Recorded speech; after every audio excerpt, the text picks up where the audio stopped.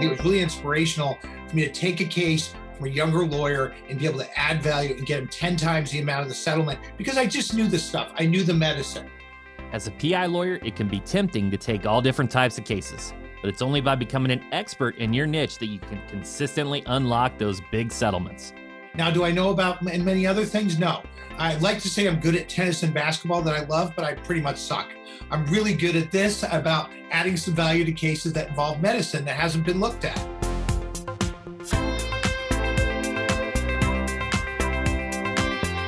You're listening to Personal Injury Mastermind, the show where elite personal injury attorneys and leading edge marketers give you exclusive access to growth strategies for your firm. Jeremy Tissett has seen it all. He's been on the defense side and the plaintiff side. He's had high-profile clients and litigated cases in every county in California. I caught up with Jeremy to talk about how he transitioned to owning his own law firm, broke into the conference circuit, and how he became an expert on TBI.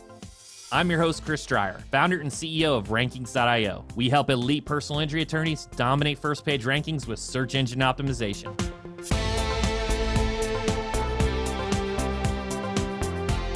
An important first step for any lawyer is to really understand the people around them. So let's get to know our guest. Here's Jeremy Tissett, president and founder of Tissett Law Firm. You know, I had some idea, even when I was in law school, that I wanted to be an entertainment lawyer. Interestingly, I then worked for Warner Brothers as an intern, and I realized someone said to me, a staff attorney, because this is really boring stuff. And it was real transactional, and you don't get to meet actors and models and things like that right away. So, but when I was in law school, I did recognize, even though we had very little real training about being a trial lawyer.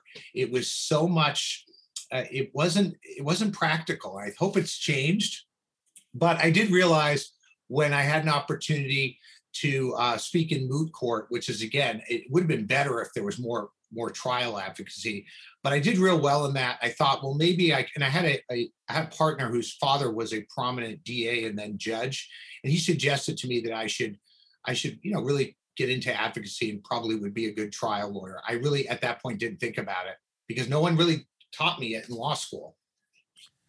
Right. And that's pretty common. I hear different variations of law school where they don't prepare you for like the business side or like there's just so many skills with a trial attorney. I know we could really dive deep into body language and tonality and preparation and just all those things. It sounds like, from my research that like early on in your career, you really had an accelerated path, right? You were the youngest partner ever at a well-known defense firm, Callahan, McCune, and Willis. Tell me a little bit about that path. And at that time you were on the defense side. Right. And it was kind of a little bit different than most defense firms, but what I came in and I wasn't one of these kids who had, and I see a lot of this now where they say, just start your own firm, right? I never really wanted to do that because I thought, look, I had never grown up with a lot of money. And by the time I got out of law school, I had worked since I was 16, maybe even earlier, had a paper out when I was 12. My father didn't do poorly, but he wanted me to work. And so I always had. And so I was so glad to get a job during the time I had done pretty well in law school, but during the time of we were graduating, they always said it's a tight legal market, right? And so I was so glad. I clerked for them for a while and they offered me a job, and it really wasn't much money. They were a little tight, but they gave an opportunity that if you could bring some business in, that you would have a chance to elevate. And by the third or fourth year, I was making more than some partners, even though the partnership track would have been 6, 7, 8 years minimum. And so, yeah, I took off because I saw, look, people go to law school and they think it's just a ticket to, write your ticket to a big salary. But as you know, it's really competitive out there. So I did start out on this trajectory, but, things changed and there were some bumps along the road.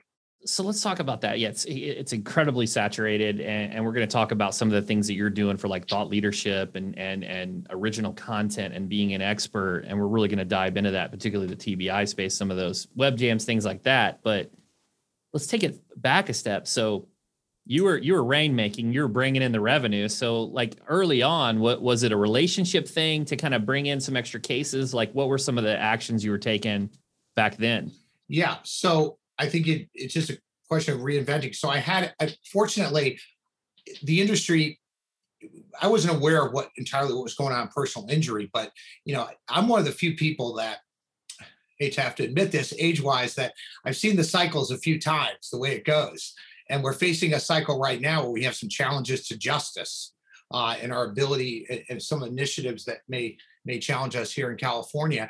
And so what we were seeing then was that the larger firms, like say the defense firms, a lot of people had to work for coming out of law school. I didn't have the family money to start my own firm, and I drove a 10 or 12-year-old Nissan Sentra around the Pepperdine Law School campus, and people thought you went to Pepperdine, you were rich. I had part of a scholarship, but I was like, I didn't feel real good about myself. So some of the things, they change over time. And, I was able to, in terms of my trajectory, I was encouraged to go get business. And some of my colleagues then who had also gone to defense firms, they're like, I'd go out with them for drinks after work and they'd be like, wow, your firm gives you that? Because most of them would give them like a salary and then they would maybe bonus them for, to grind away and bill hours. But my firm recognized that insurance defense firms, outside firms, were a dying breed because of the fact that at that time, the insurance companies had figured out to go in-house. So instead of paying the outside firms, they were gonna hire those same lawyers and pay them a salary and not have to worry about these massive bills. And so they recognized we got to get into some other practice areas. And in fact, they did. And that's what allowed me to get into plaintiff law, because they let me actually take plaintiff cases that were not conflicted. And that's what I really wanted to do. I had a couple of good role models in that area. Some plaintiff lawyers that rented space from us. And I thought they were the coolest people because they had exciting stuff going on. And I was kind of billing. And I did get to try cases right away. I had the type of boss who said, you take the file, you go with it. And if it ends up going to trial, we're not going to pull you off it unless you screw something up along the way. And I didn't. So I tried more cases than people tried because, they would say like most of these cases settle. And all of a sudden I found myself in 2 or 3 trials in the first couple of years. So that was cool. That's amazing. And, most lawyers don't get those reps. They don't get to get that experience. And, specifically, you kind of, you forecasted, saw kind of where the law was going on the plaintiff side, and you had these relationships that you really built and developed. But I kind of wanted to ask, what skills did you learn as a defense attorney that really helped you on the plaintiff side that maybe the common personal injury law for attorney would really have or see? Yeah, I think look, I don't like to pontificate to people about what they don't know, but I've realized even in the last few years, all the things that I need to have more depth of knowledge on. And I just think one of the things, first off, is just, I'm not saying everybody has to do this, but you're working for a firm. I happen to work for trial lawyers who just really, as people, they can be difficult. I'm not sure about their personal lives, but they were they were really good trial lawyers. And I learned a skill set from them. And they were going against like the biggest personal injury lawyers. And if you lose those cases, you're going to get fired. I mean, these are cases where we're getting paid hourly and they were low rates, right? And we had an opportunity, we were given money by the insurance company to hire experts. But if you lose a case to one of these big boys who who they are, and it's a $30-40 million hit, you're out the door. And so anybody who thinks that this was just like, hey, you just go bill, I think it gives you experience. It gives you so much background. So, I always talk to people about that. And I think one of the ways we started, you were mentioning like TBI Med Legal or some of the other platforms I started speaking on after COVID. One of the first webinars we did was pulling back the curtain on what are the different stages in a case that a defense lawyer looks at the case. And so I had that information and I can't see how that couldn't be valuable. So it's interesting, right? Yeah, it's the interesting part that I liked hearing was like a lot of people are like focused on the quantitative, and I guess knowing the outcome of that you could be fired like really helps you focus on the end result of winning, and you look at things in a different perspective. Right. And we knew, there was one lawyer, and this it's all about the culture too. One of the reasons I eventually had to leave, and I wish I had done it sooner, we'll talk about that later, was that yes, we were given opportunities to try cases, but I remember there was one younger partner there who was really good at the law and knew the civil procedure code. But, I'm like, if this woman walks into the court with who, it's going to be over for her because she didn't have that charm. She's not going to be able to handle that. And it's going to wow the jury. And sure enough, it did. And, we had 2 or 3 people that could go into trial that were going to be able to tell the jury 0 on a case. And so I always look at it when I'm working on my plaintiff cases, 15 plus years of doing it. And, I got to the point where I was doing catastrophic case defense. I mean, I started out great. They give me the smaller files and then it's the same. It's just a spectrum, right? So you're just doing the same thing. Yeah. And let's talk about that. So you went out, you started your own firm. So how did that come about? You decided to kind of put your flag in the ground, so to speak, so you knew it was time and you had this confidence of the reps, the experience. So tell me a little bit about. Well, it's a little more difficult than that. So I can't sugarcoat it. I had, as you pointed out from looking at my background, I had like this fast trajectory. Of course, whether it was defense or plaintiff, it happens. When you come out of law school, in my opinion, you have, if you're an ambitious and a go-getter, like every year counts, right? And so you're like, where do I need to be at this year? And I thought early I wanted to be a partner or I wanted to have this level of revenue. I also want to build up my client base. I wanted trial experience. So every year I looked at myself. But when you get to like 5, 7, 8 years, it kind of becomes a blur. It's scary. And so I remember one of the reasons I stuck around was because I really liked the culture of the firm. And I think that's so important, whether you're plaintiff or defense. It has such an impact on you. We had this culture where when we win cases, we'd have a celebration. We'd have like the main guy would come up from the other office and he was such a cool guy, he'd take us out. And as a young lawyer, it was so cool to me, And I loved the camaraderie of it all. And they never had, it was not a lot of negativity. Well, eventually culture can change. And there was at least one partner that came in that was just out to kind of ruin everything. And unfortunately, where I was at, I was in a pretty comfortable place. I was earning a pretty good salary, but more importantly, I had got a big cut of the clients I brought in. Plus, I figured out a system to bill effectively, and was one of the top billers. And I worked my ass off, but it was a combination of things. It was hard to leave. I can't tell you it was easy. If I had done it at 2 or 3 years, I would have been used to a lower income. But once you're used to all these expenses in life, family and mortgage and all these things, it's hard to leave. And, a lot of these outfits today will encourage lawyers to just, open up your own practice. Well, I don't know. If you know something, do it. but so it was a struggle. It was a struggle to leave. I should have left earlier, maybe. And I didn't have an idea. I knew I was going to do plaintiff work and I had mostly plaintiff cases that I was going to pursue, but I was really worried about my day-to-day income. Plaintiff work. Like I'm a conservative guy about that. I had a defense client. I had to take that with me. So I had all this weird imbalanced stuff. I got to make 20% to pay all my lifestyle that I have now. At 25, it would have been like, fine. I finally got myself like a little BMW after law school. But now I was like, I'm used to nice stuff. That's one thing that nobody talks about, right? Is the lifestyle creep. So you make more money, your lifestyle enhances. And then it's like, okay, when you don't have this lifestyle, it's a lot easier to just go take a big risk, because if you lose, you lose, like whatever. But, so you really carved out a niche in catastrophic and TBI specifically. You do a lot of public speaking, particularly the TBI Med Legal Institute. You have your TBI web jams. You spoke at Lottie Groff, the largest ortho-related conference. So you had a niche within a niche. So tell me a little bit about that strategy and kind of what drew you to that area of the law. Yeah, I think it was a couple of things that got me interested in it. But I always had, look, when you're a defense lawyer, you take really deep dives, hopefully, on medical records and experts. And so I had a couple of experiences where, I had to cross-examine. I think I could think of one in particular. I cross-examined an expert, and he actually had worked for us, our law firm, and he smoked me. in the cross-examination. And he walked out of the courtroom and said something like, "Sorry, Jeremy, I hope to still hire me at your firm," because we were the big boys paying the big bucks. And so, I really just got interested in like, God, how to do this well, and took taking deep dives on the medicine.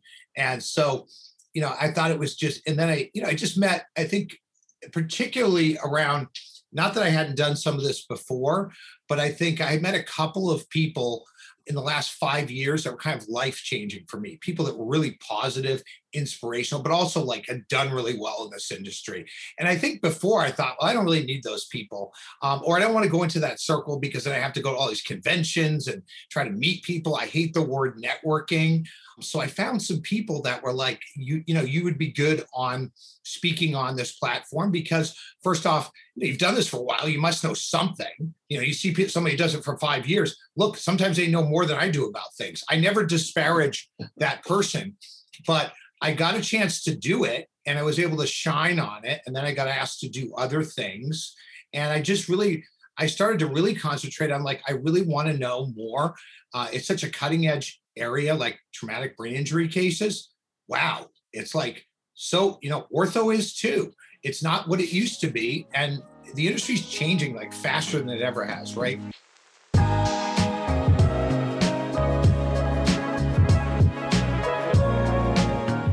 Jeremy has become a bona fide expert on TBI, but that doesn't happen overnight.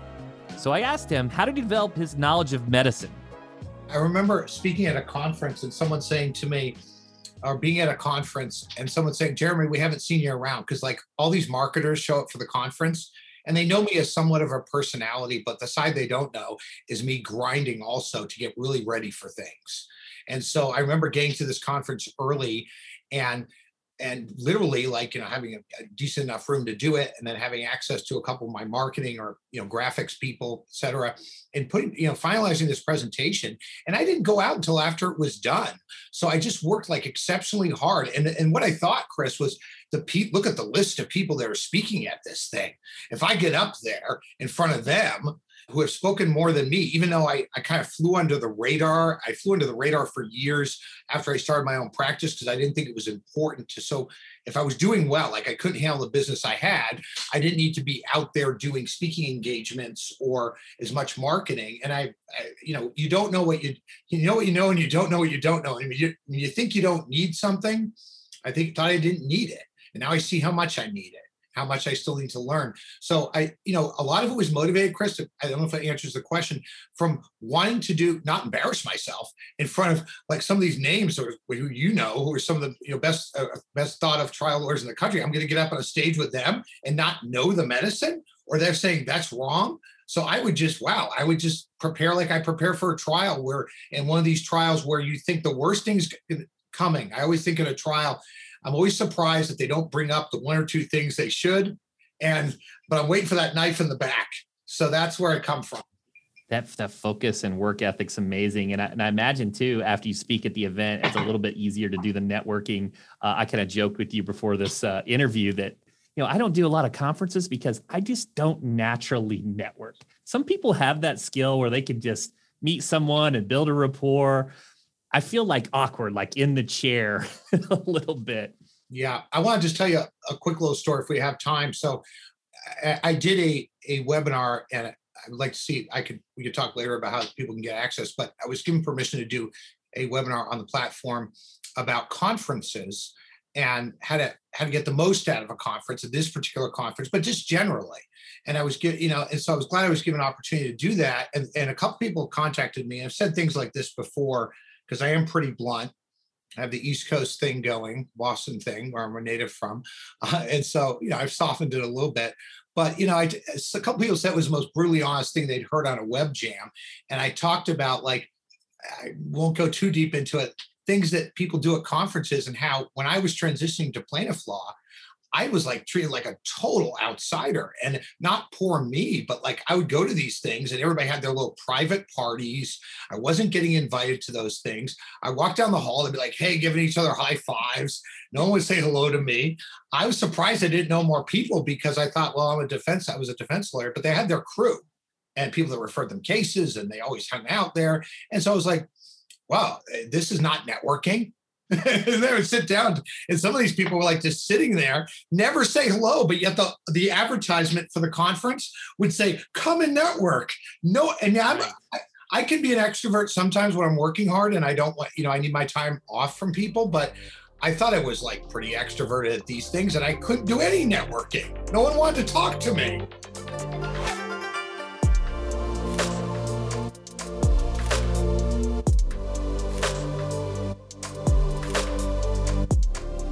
Jeremy is now firmly established in the conference world. So, as a former outsider who's gotten his foot in the door, what's his advice on breaking into those closed circles?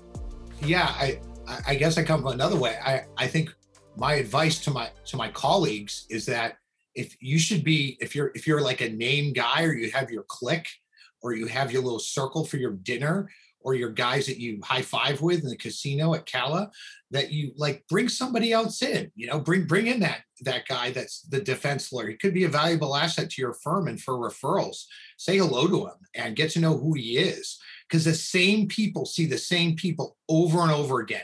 It's the same people speaking. It's the same people that at the parties, they see each other everywhere, and that becomes camaraderie. But like, I think the advice to people is, I don't have advice for the ones that are getting mistreated. I think that you need to keep going, and hopefully people like me will be a little kinder and will reach out to you, because now that I have some notoriety in the profession, or whatever you want to call it, I see how I could be a jerk too, because I look like someone who like knows everyone at the convention. I don't want to be that guy. I got to give a shout out to Paul Faust, because I don't go to hardly any conferences, but I just really remember Paul made me incredibly comfortable. The one conference I did, he was like really interested in who I was, and just, so though yourself and those types of individuals are just incredibly helpful for someone like myself that's introverted or just doesn't make connections as easy. I kind of want to shift over your involvement in the Los Angeles Trial Lawyers Charities. Now you're a board member of the LATLC, and you mentioned it's really changed your life in a different type of way. And I was just wondering if you could kind of speak on that a bit. Yeah, this might surprise people, because people are always interested in knowing, like, what did you do to build your firm? How did you get these speaking engagements? How did you get onto media? How did you get asked to do these things? And how are you getting like TBI cases, right? That's what that's what everything is. And it's all anybody wants to talk to me about. But, then you think if you start talking about this, you're going to ask them for money. So what ended up happening was that I went to an event about 6 years ago, and this is to try to simplify it.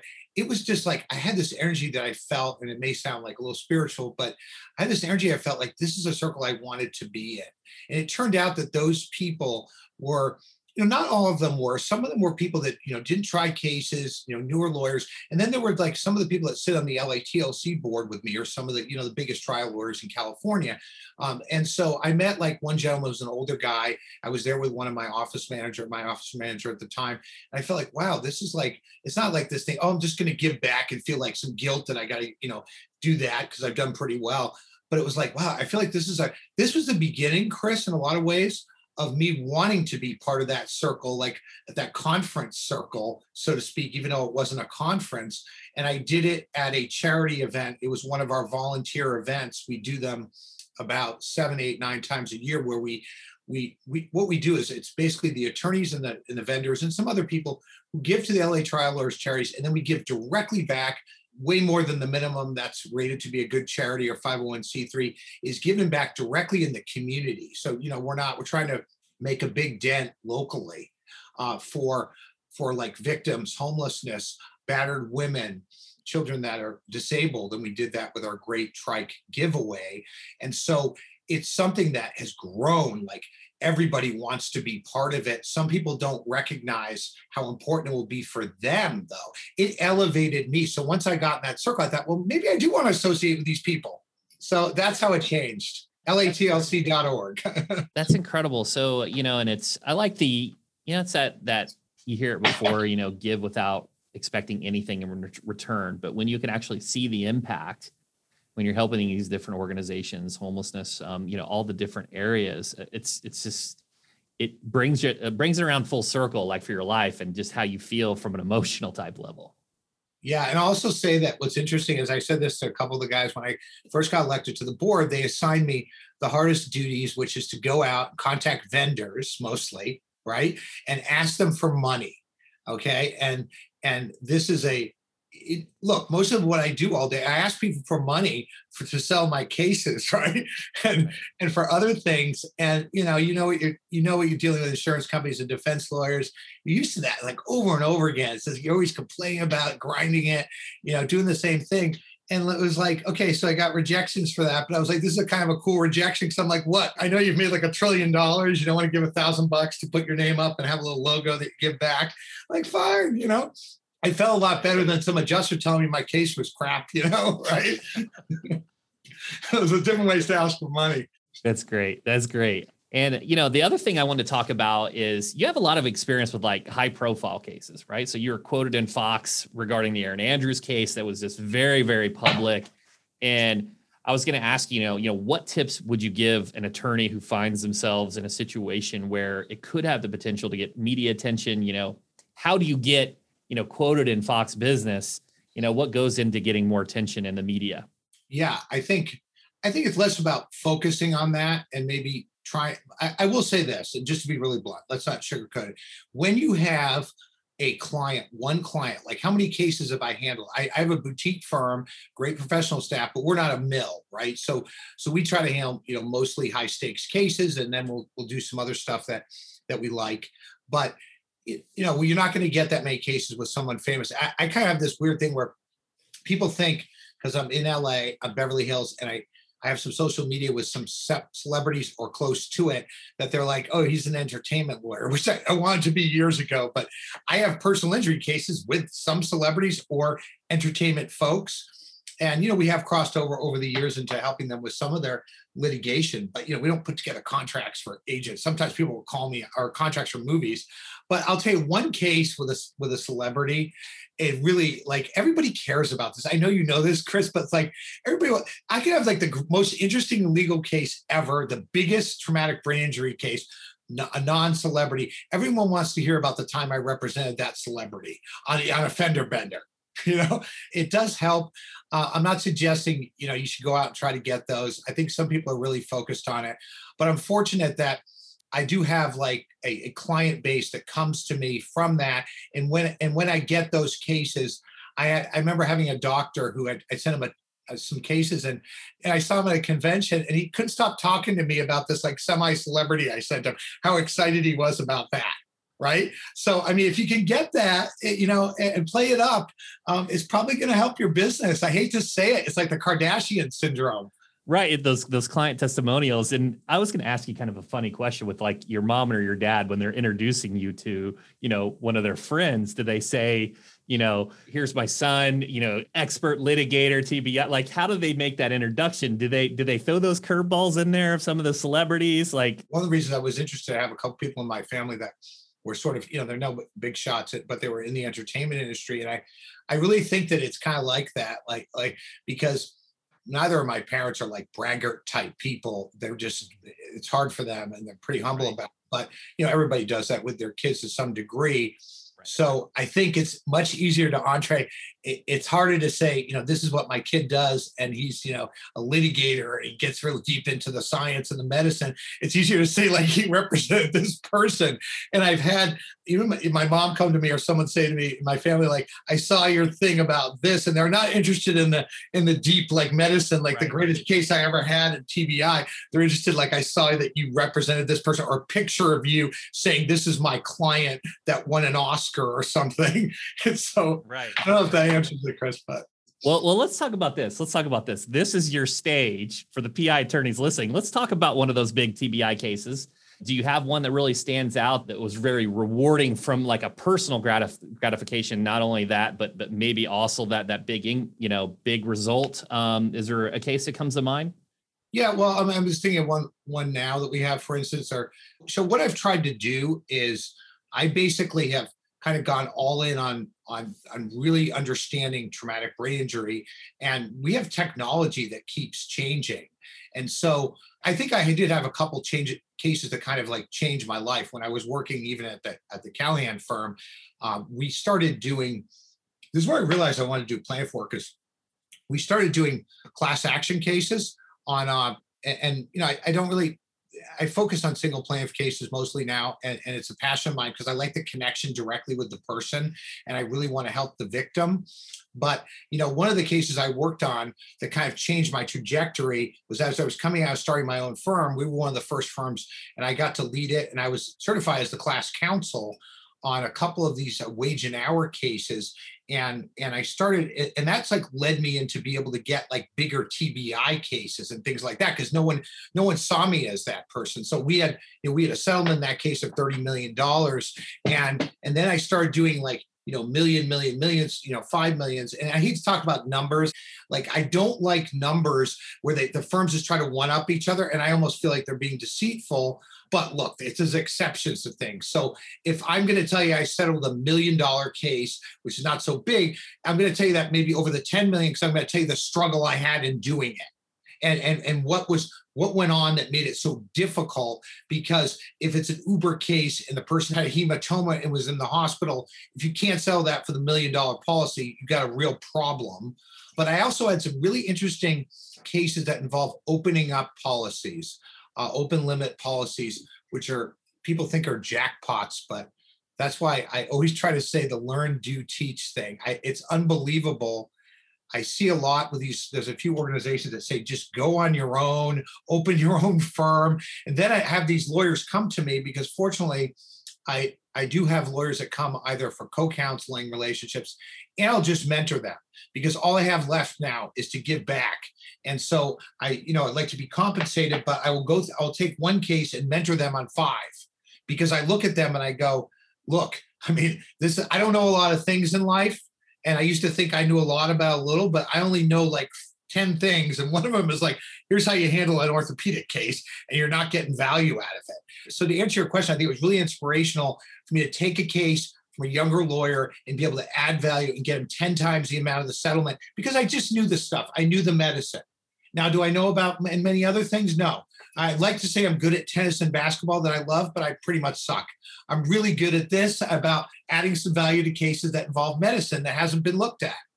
That's amazing. And I got to imagine those individuals that you're working with, that you're mentoring, my gosh, just to have that, you said review 5 cases to their 1, that's just an incredible value add, especially when they're unsure of how to add value to those types of cases. Yeah. And look, it's really competitive out there.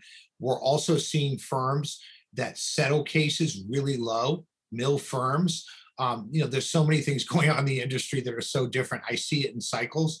We're facing potential challenges besides opening up, to non-lawyers and all that, right? At the same time, it's like a double-headed monster coming at us.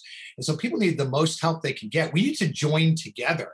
And when I started, there was like kind of every firm, every personal injury firm was like in LA was like the solo guy who didn't have much money.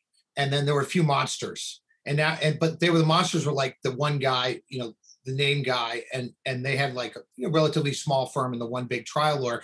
The business has changed so much because now you have and they're good, they're fine.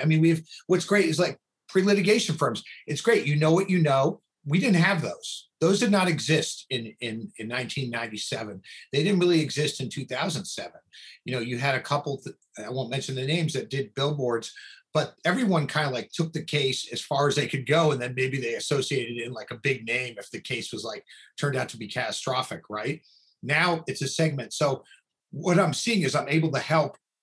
There's not that many, comparatively speaking, lawyers that really go in the trenches. And so I don't mind doing it because that's all I know, right? So the pre-lit firms are good for me. I'm here for them.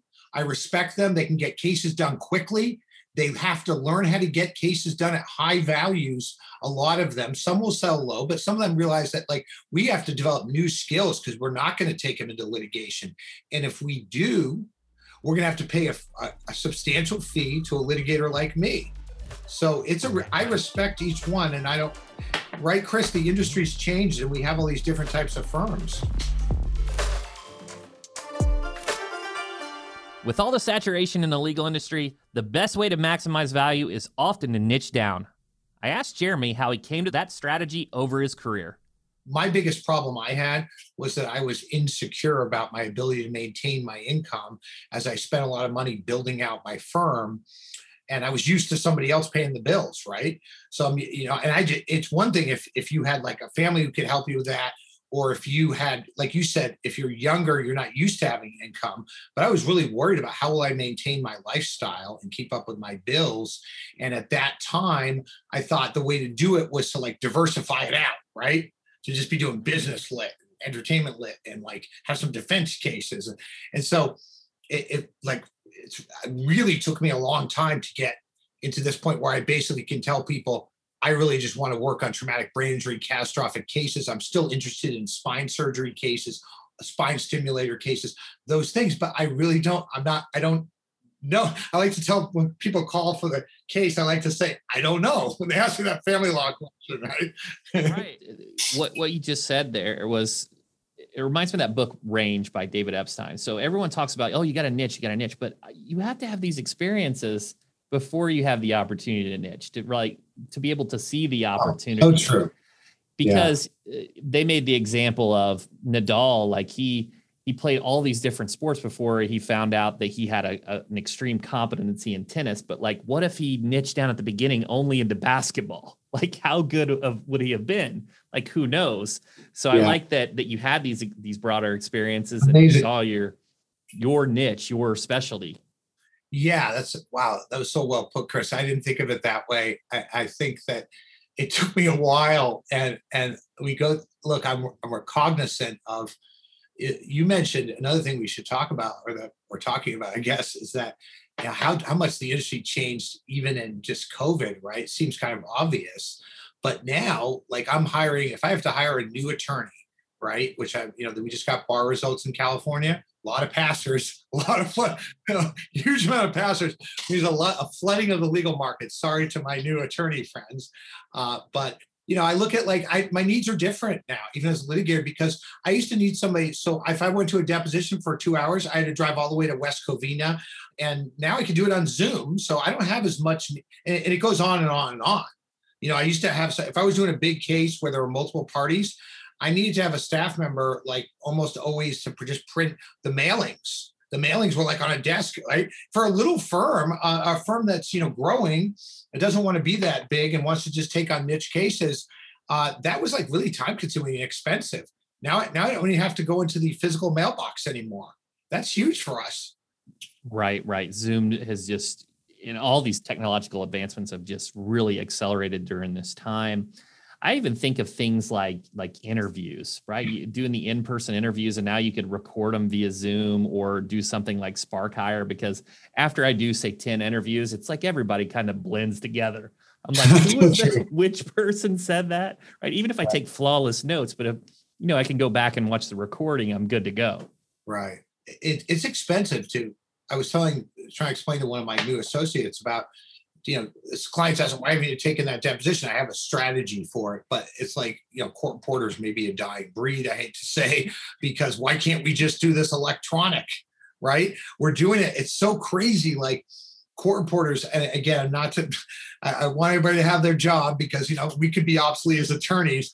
But, it's like, we got to move with the technology. I mean, if we're doing that, like what we learned from Zoom, and not only that, like I was saying, like the ability to you had to mail serve everything. Okay. And like, hey, I couldn't get in my office in Beverly Hills. You know why? Because the National Guard was outside during the riot. So I have a picture of not only, it wasn't because you couldn't go in because of COVID, and that was a thing too. They would send a message around, hey, there's COVID in the building. And then I tell my people, and they're like, I'm not going in. And I like to have people in the office, unless I feel like that they're really good working outside the office. So I'm a little traditional.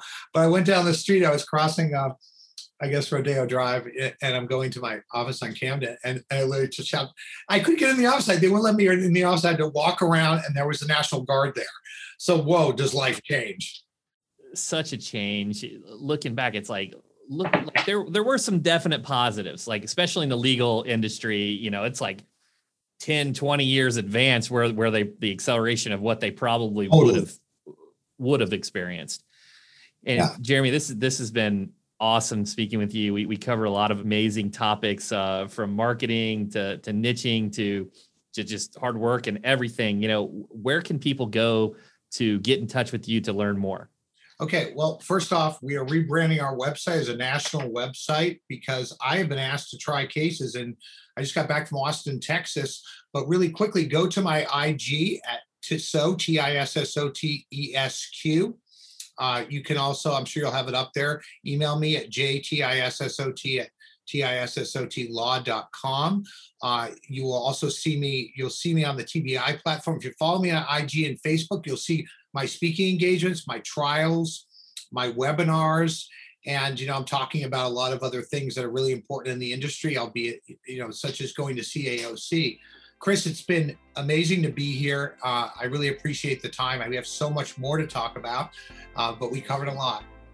Jeremy's got such a unique perspective because he's been all over the business from outsider to the top. And what I find interesting about his journey is that though he's found his niche now, it took a whole lot of exploration. But while he was exploring, he was getting his reps in the courtroom, he was grinding to learn more about the subject area, preparing for a conference like he would prepare for a trial, and now that he's successful, he's reaching out to others through his mentorship and his charity work. So for young lawyers out there, find a situation where you can get trial experience at a subject that you can really sink your teeth into. And for the more established crowd, open your circle, offer a hand to the outsider. It could be great for your business.